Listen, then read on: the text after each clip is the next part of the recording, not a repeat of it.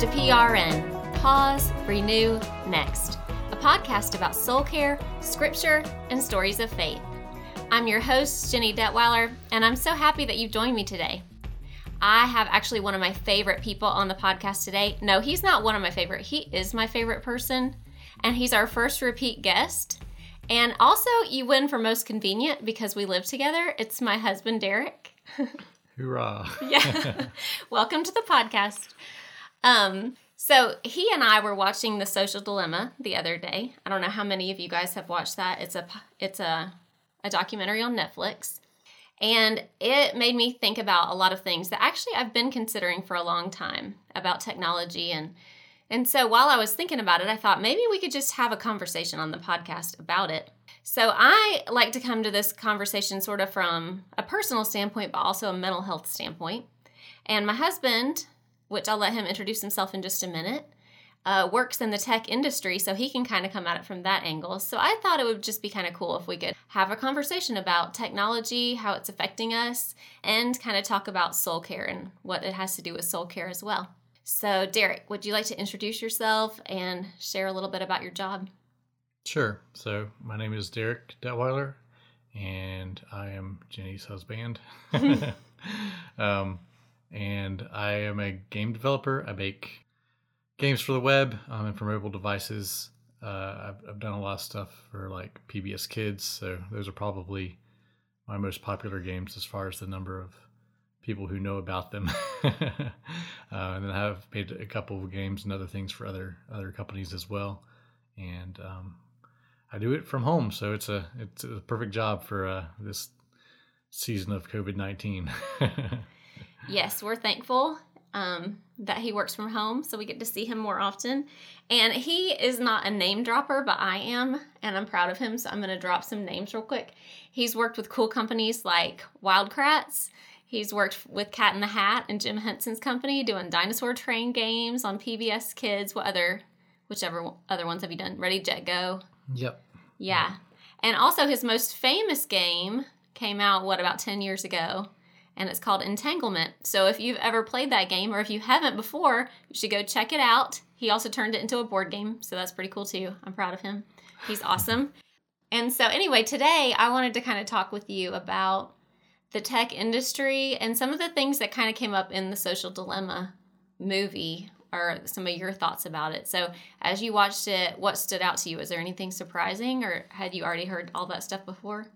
I wanted to say it's surprising because I've worked in it for a while. I kind of know how things work and how like the different platforms monetize people. And so I wouldn't say I was surprised. I think it was interesting seeing it like kind of the way it's laid out in the movie as far as the concerns that it brings up, which I don't know. I have a sense of awareness of how things work. I'm not sure that I'm always as concerned as I should be about it. Yeah. But like, I think overall is a great way to kind of bring awareness to people. I think that may be the important thing about it is like, what's happening with the things that you post on Facebook and Twitter and like how the like button and all these other things aren't quite as innocent and unassuming as they seem. So I think that's good for people to know about. Like obviously, like I know the kinds of algorithms and things that's used for, but I'm not sure that just everyone is. So. Mm-hmm. Yeah. So for people that haven't seen the movie, I think it's kind of popular right now in the last couple of weeks. It's been really popular. It is kind of like a documentary, I guess. I don't know if it would be considered that. About social media, and they interview some people that worked for some of the big companies like Google, Twitter, Instagram, about how they started all that with good intentions and how it's kind of taken on a life of its own to some extent now, and how it's hijacking our brains to some extent and causing addiction and a lot of other things. I mean, I think that there were some good things they talked about too. It wasn't all bad. I did learn some things, I think, in watching it that I didn't know before, although a lot of the mental health aspects I was already aware of. I just didn't maybe have all the background information that they shared on there. The thing that stood out to me that was concerning and actually kind of goes with soul care, which is why I want to talk about it on the podcast, is the addiction component of social media. And not just social media, but really a lot of the things that have to do with our smartphones and how they are actually programmed in such a way to create that in our brains. So when we are getting likes on our posts or whatever, it gives us a little dopamine hit in our brains. And so as background for people who may not know a whole lot about dopamine, and I'm going to give just a brief overview.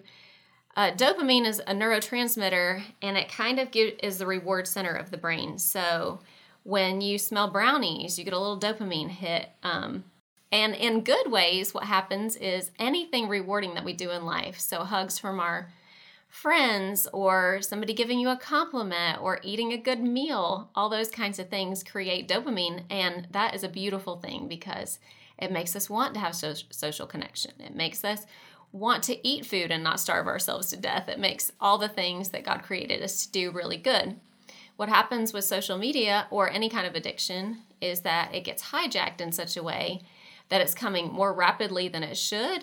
And I don't think that our brains were really created for that to be happening all the time and needing to check and recheck how many people liked it, and the mood swings that can come with that when people haven't, all those kinds of things. So those were the parts that really stood out to me and how it affects all of our mental health, but especially kids and adolescents who are growing up with that as a framework for normal life, like their brains are being programmed for that. So I'm kind of wondering for you, babe, since you do not work in social media, but you do work in the tech industry more on the gaming side, does that same sort of component come up in gaming, and what does that look like? Well, I would say it certainly does. I mean, I'm basically in the industry of making people have fun. So Yeah, yeah. I mean, we're talking about people wanting to do things that are fun to do. And you're using the word dopamine, but I think that that's essentially what playing a game does. It's like you're doing an activity that makes you feel good. And I think you can have the same types of tendencies with anything like that, where I think there's definitely good ways you can go about it. Because the desire when you're creating a game is that people have fun. That's the whole point of the game, of it being a game. It may not be the core point of the game, but if you're creating a game, you're wanting to create something that is fun for someone. And I've seen it used in poor ways. At least I view them as not the best use of gaming. Where if your core motive is to try to get people to keep coming back to the game again and again and spending money on the game, and to the point where they can't do anything but play the game, I think that's a problem. And there are games that are specifically designed with that kind of loop in mind, where it's to get to the next level or to unlock the next thing. The best thing you can do is Well, I'm thinking about when you first started your company, one of the things that you talked to me a lot about was the fact that a lot of the startup companies, the way that they were making money was to make it so that you would have to keep buying components to be able to keep going. And how you felt like that was kind of wrong because they were targeting people who had low self-control and were going to spend all their money buying the next thing to be able to keep playing the game and stuff like that. And how that really wasn't how you wanted to make money because you felt like that wasn't wise, really. Yeah, so one type of monetization in gaming is a free-to-play model. So the game is free, but then once you have the game, it's easier to progress. It's easier to make progress in the game by paying money. And that model only works, as far as I've read. I haven't actually implemented this kind of game, but as far as I've read, that model only works if you have what are called whales. And whales are people who spend a ton of money on the game, and they basically pay for the game to exist for everyone else. And so you're basically taking advantage of people who do not have self-control. Or in some cases, it could even be taking advantage of kids who have gotten into the game and are using their parents' credit card. You don't know who these whales are. And that has been an issue with that style of game. And so that's not a model that I've ever wanted to use because I know it takes advantage of the worser part of people. Yeah. But on the flip side, I see games as a great place for learning. And I think that's why I enjoy doing stuff for PBS Kids, because you can take something that's fun that you enjoy doing, but then you're building structure into it so that the kid is learning and developing and figuring out new ways to solve problems. And so I think there's two sides of the coin. Like you can take advantage of it and it has bad fruit, or you can take advantage of it in a way that is good. Yeah, yeah. As you were talking, I was thinking too about one of the things we've talked about modern day games is that there's not an end so much. So PBS Kids, obviously that's not true. Like you can't play those games forever. Like you can beat levels and at some point there's an end. But a lot of modern day video games, there isn't an end. Like you could keep playing potentially forever. So there's no stop point at which you feel like you've achieved and can shut it off because it could keep going forever, and they kind of do that on purpose. So the whole part about playing the game, I think, is really cool. And it reminds me of a quote by Karen Purvis, which I may get this slightly wrong, but it's something like, it takes like 400 times of repetition to remember something, but if you use play, it takes 20. So I think being able to play fun games, especially for the purpose of learning, is actually a great technology benefit. And at the same time, I'm wondering too, I don't know what the research would show about this, but if I'm thinking about kids playing your game, if they feel like they've achieved, if they got to the end and they learned some things along the way, then they're getting like a really good, healthy dopamine hit at the end. Like, look at me, I achieved, I got a reward, I feel good about myself, the Crap Brothers are dancing, like, it's all good. But with some other games, which I will not name, I don't know that I guess you would get that at certain points during the game, but there isn't really an end. It just keeps going and going. Yeah, I mean, there are games that are built that way where, like, especially with the free-to-play model, there are definitely games where, like, mathematically, they are exponentially more difficult to get to the next level. So you may spend a very little bit of time in the very beginning to make some good progress, and that kind of gets you into the flow of wanting to continue to make progress. But then as you get more into the game, making progress becomes harder and harder. And a lot of times that's when they'll bring in monetization, where it's like, well, you could like shortcut here if you pay this much money or whatever. But basically, there is no end. And it's really easy to do that with exponential numbers, because you can go from 1 to 2 easily. 2 to 4 is not bad. 4 to 8 is not bad. 8 to 16, now 16 to 32. Like, if you keep doubling how long it's going to take to do something, as far as the amount of work you're putting into it as a developer, it's not that big of a deal. But you basically built in a system where people can be spending inordinate amounts of time trying to get to this next level that is twice as hard as the last thing they did, or twice as long, or whatever, just to bring them back. And so I think in that way, it has similarities to like the endless news feed or whatever on Facebook or Twitter, where you can just keep refreshing. Yeah. You can just keep going and going. There's no end. And like, even if there's a milestone, as soon as you achieve that, I mean, the way our brains work is like, oh, look, there's something else to do now, and I got to get to the next level because then it'll be great. Yeah. So. Yeah, one of the other things they talked about in The Social Dilemma that I felt like was really concerning, and I think it was one of their main points in the movie, was that the way that they originally monetized it was through commercials, and now they're taking our information, and instead of selling it to some third company like bad guy or government or something like that, it's more like the computers themselves are taking our information and creating algorithms for us personally to be able to keep us on longer and longer and paying attention. Not like there's somebody who's sitting there paying attention to what we're doing, but like the computers themselves are tracking us over time and getting better at deciding what's going to keep us there longer. So they're going to show us advertisements that keep us there longer, and they're going to give us notifications when we haven't been there in a couple of minutes to make us pull up our phone and look again. And all that is really concerning for a lot of reasons, because even the developers of it themselves are saying they fall prey to it, and they're the ones that made it.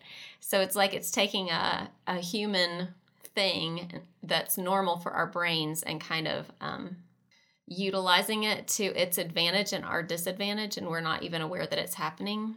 So I want to talk about the time suck for a minute, because that's always something that's really important to you. It's been important to you your whole life, is your time and being able to use it the way that you want to use it. Right. Yeah. And for people that don't know my husband, he was homeschooled as a child, And the thing that you loved about that most was that you had the day to kind of do your own thing. And now you work from home and can set your own schedule and all that kind of stuff. But you're also one of the most disciplined people that I know at being able to know yourself and where you fall prey. So do you want to talk a little bit about like how for you, you're able to set boundaries on your own technology use? What does that look like for you? So yeah, this is an interesting one because I think that like it's true for as far as like things that use up our time. I think social media is a big one, gaming is a big one, and I think like so. I think the biggest thing is to be first aware of where your time's going. Like if you're not aware that you're spending however long on Facebook or whatever, then it's really easy to lose a lot of time that way. So I'd say that's the first thing is I try to be aware of what I'm spending time on. And then I've set limits for myself. And so as far as I'm aware, most mobile phones will let you do this. You can set times of how long you allow yourself to be on certain apps. And so I've set timers of like, I think 15 minutes a day or something on Facebook and Instagram because I don't particularly like, I enjoy those applications or those social networks to keep up with my friends and family. But it's really easy for me to like start losing a sense of how long I've been on Facebook without some sort of time limit, without some sort of guide on that. Because I don't want to be spending 30 minutes on Facebook a day. I don't need to spend 30 minutes on Facebook to do what I enjoy Facebook for, and that's keeping in touch with friends and family. If it gets past 15 minutes, then I'm probably not using it to that end anymore. I'm just kind of browsing to browse or whatever. So that's one thing I do just because like, I think for me, it's taking some time to step back and look at what you really want to be spending your time on, and then using that as a guide to set structure, or rather, me using it as a guide to set structure for myself, so that in the moment I'm not spending time on things I don't really want to be spending time on. I don't want to look back at the last hour and be like, oh man, I've been spending an hour on Facebook and I haven't done a single thing yet. And so to that end, that's one of the things I do is set times on particular apps. And I will, there's also extensions for browsers that do similar things. And so if I notice that a particular website I'm spending too much time on, then I'll set up a timer on that page, and it'll be like, you can look at this page for 5 minutes and then that's it. It won't let you look at it the rest of the day. And so, like, I know those are things that, like, in the moment I'm not thinking about. And so then I try to set structure for myself when I'm not in that moment, just so that it's not an issue. It's not something I have to be aware of because it's like, oh, that page is done now. I'll do the next thing or whatever. So yeah. Okay, I'm going to ask a curiosity question for a second. Sure. Now, last podcast episode, we talked about the Enneagram. So on that same note, everybody now knows that I'm a 2, right? So I love relationships, like people dynamics, and that keeps me going. So social media for me is a lot about that. Like, what are people thinking of me? Like, what's so-and-so doing? Oh, I haven't talked to so-and-so in a long time. Oh, look what they've been up to, you know. But for you, as a 5, I'm going to say, which everybody may have guessed that already, given what you do and what you've talked about thus far. What about social media is engaging for you? Like, what do you like about it? Um, I'm just kind of wondering if it's easier for you to set a time limit because people are not really your thing to begin with, or what it is that you do find engaging about it. So I could be wrong, but I get a lot of secondhand knowledge about the Enneagram from my wife. So it's probably the observer part of the 5, where I just like to have a window into people's lives and see what they're up to. Interesting. My guess is that's probably where it's at. And yeah, so. And you also like to drop long, punny statements that are going to be like dry humor on all of your friends and family's pages occasionally. So on Twitter. Well, yeah. I mean, if I think of something quirky, I feel like somebody needs to hear about it. Yeah, that's right. It depends on who I think is most appropriate for that I'll share it with. So for me, social media is a hard thing.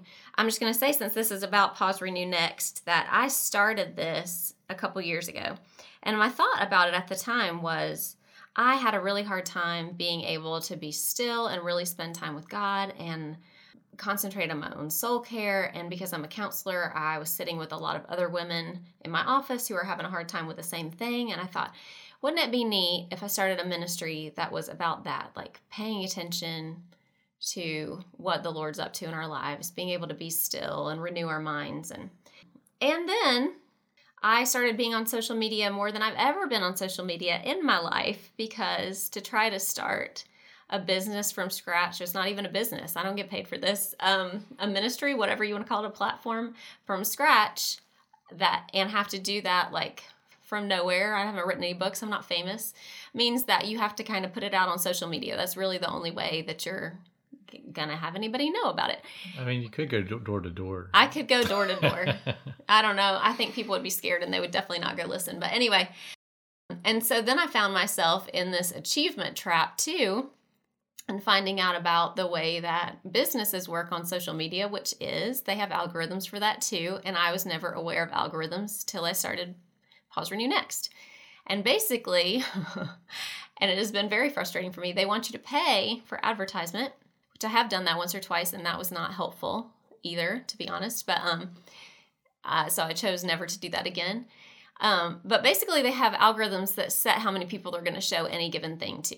So I can have hundreds of followers, and they're going to cap out how many people they're going to show it to. And if people start liking it or sharing it, then that will go up a little bit. But other than that, they're not going to show it to people. So I can work really, really hard, put my stuff out on Facebook, and then Facebook's going to limit how many people are going to ever see that.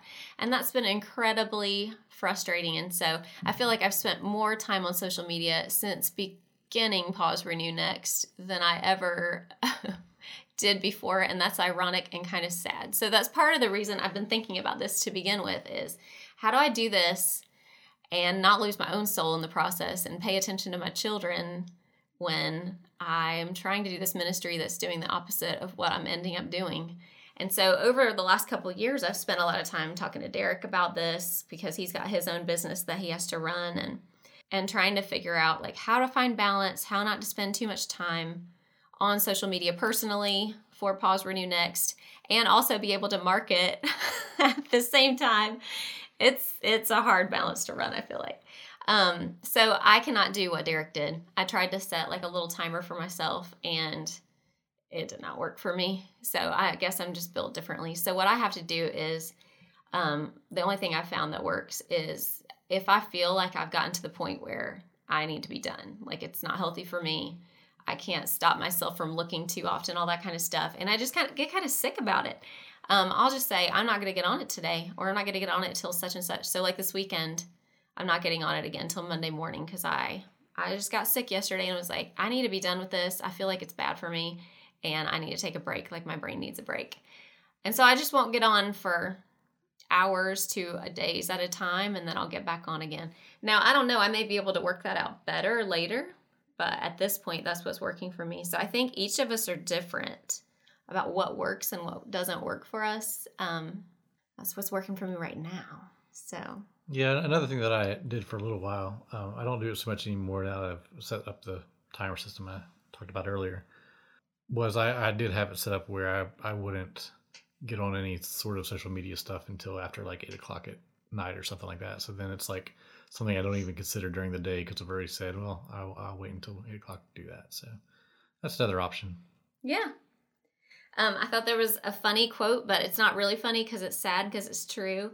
But somebody on the Social Dilemma said, well, you have two options. You can look at your phone before you pee, or you can look at your phone while you pee first thing in the morning.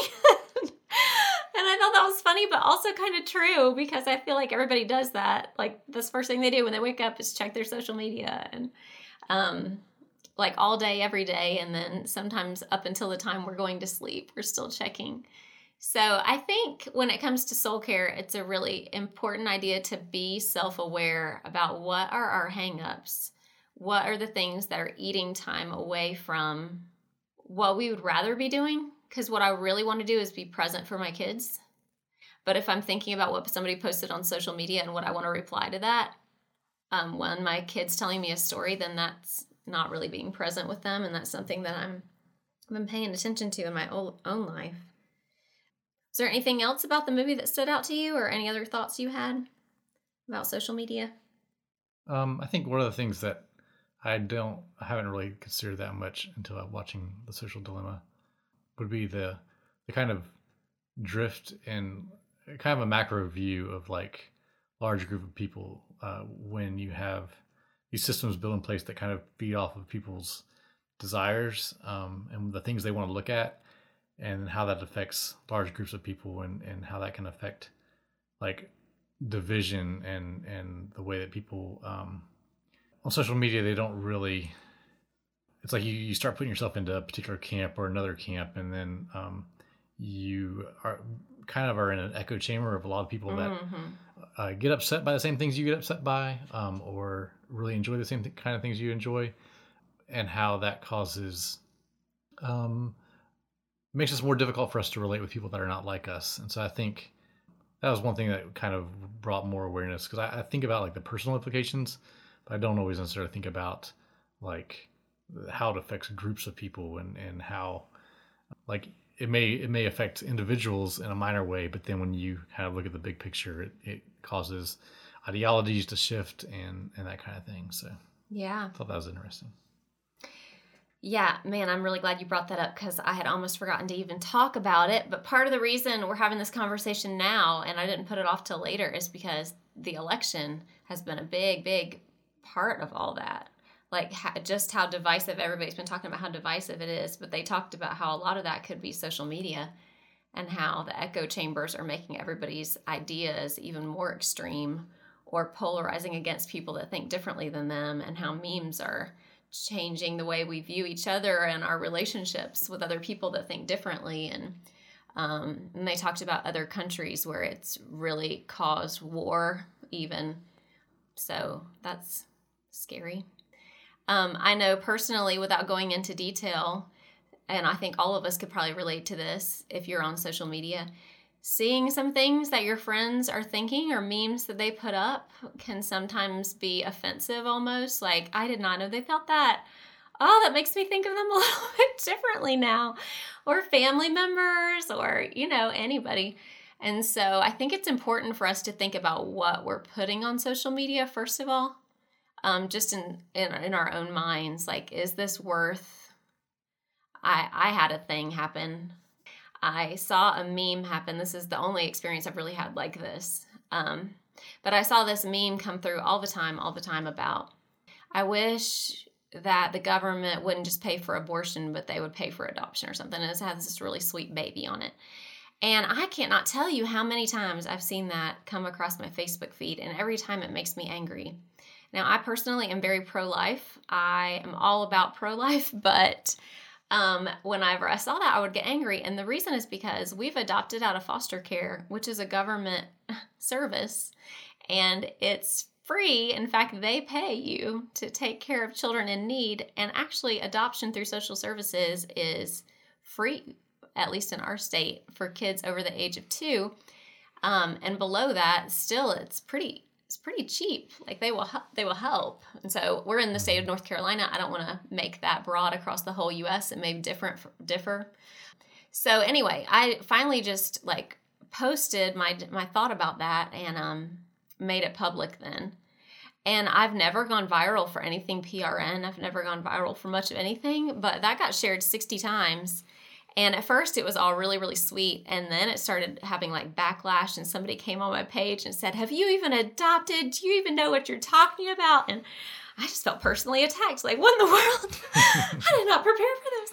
And so one of the things I learned from that is, if you're willing to put something like that, you better be ready to die on whatever hill you're taking a stand for, because people don't have a lot of grace on social media right at this season. So I guess having grace for people, being aware of what we're putting, and also aware of the fact that we shouldn't be in echo chambers. That's not really healthy for us as humans, or for the gospel, really.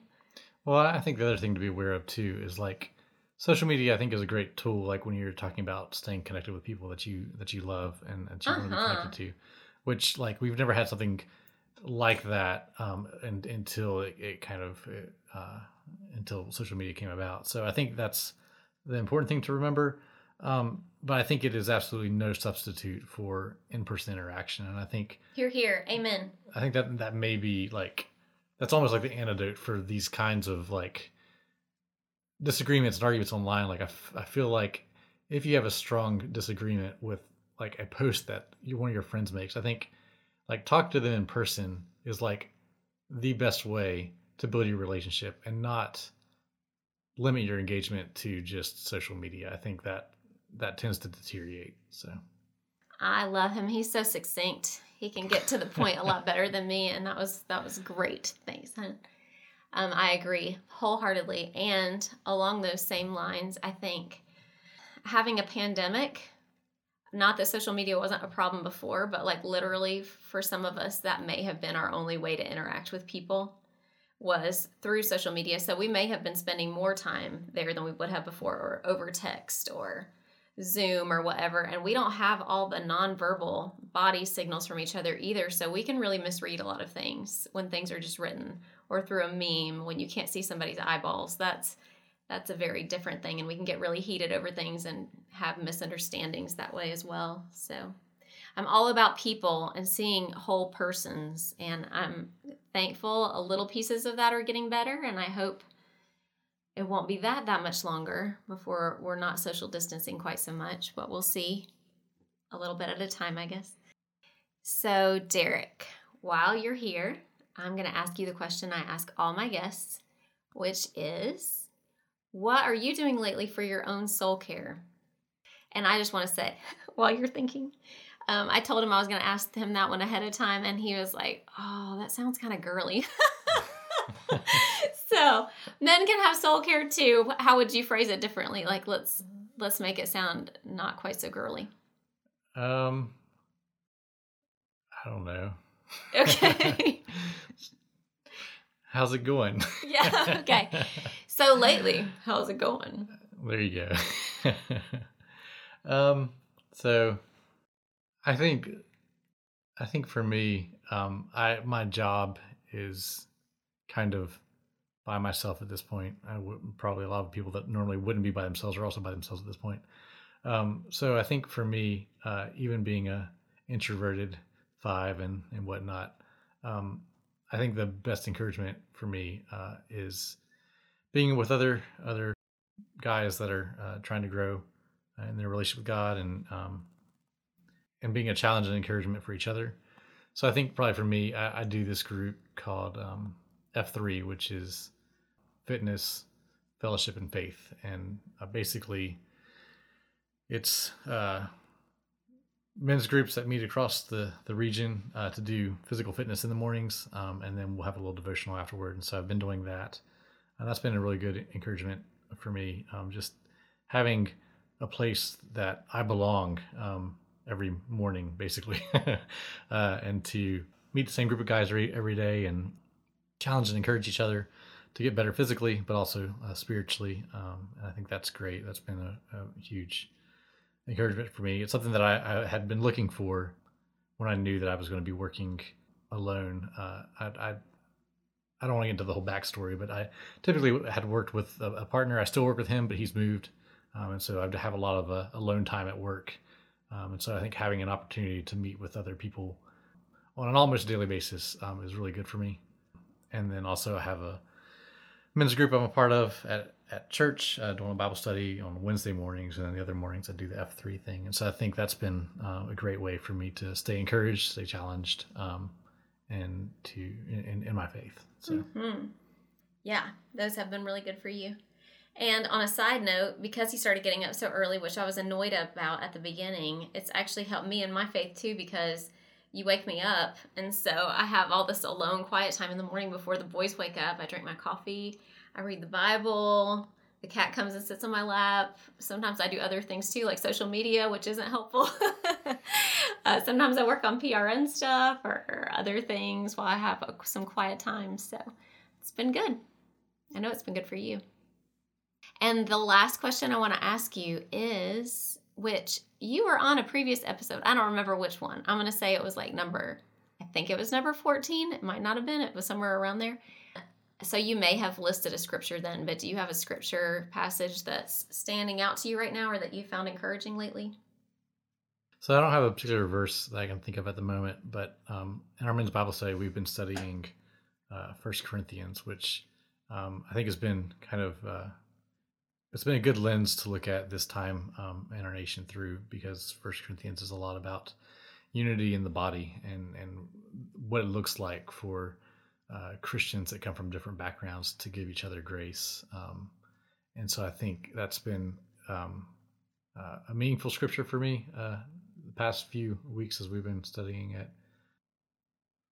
So I think one of the things that is great to kind of be aware of is that a lot of times divisions between people, at least in the body of Christ, happen when someone does not have grace for someone else. And so you have somebody that's like, I'm right, and my view has to be your view too, or we can't be together. And so I think like having love for each other and having that grace for each other, that even if they're wrong, even if you know that they're incorrect, still having grace for that and love for them is a beautiful thing. I think that's what brings unity. And like oftentimes, I mean, if there's a disagreement, oftentimes somebody is wrong, but I think there's still a place for love there, and there's still a place for grace there. So now all of you listeners know why I married him. He's the best, huh? That was a good word. Way to go. Yeah. I agree 100%. Anything else you wanted to say we didn't talk about? You need to ask me something fun about myself that people probably don't know. What's something fun about yourself that people probably don't know? I don't know.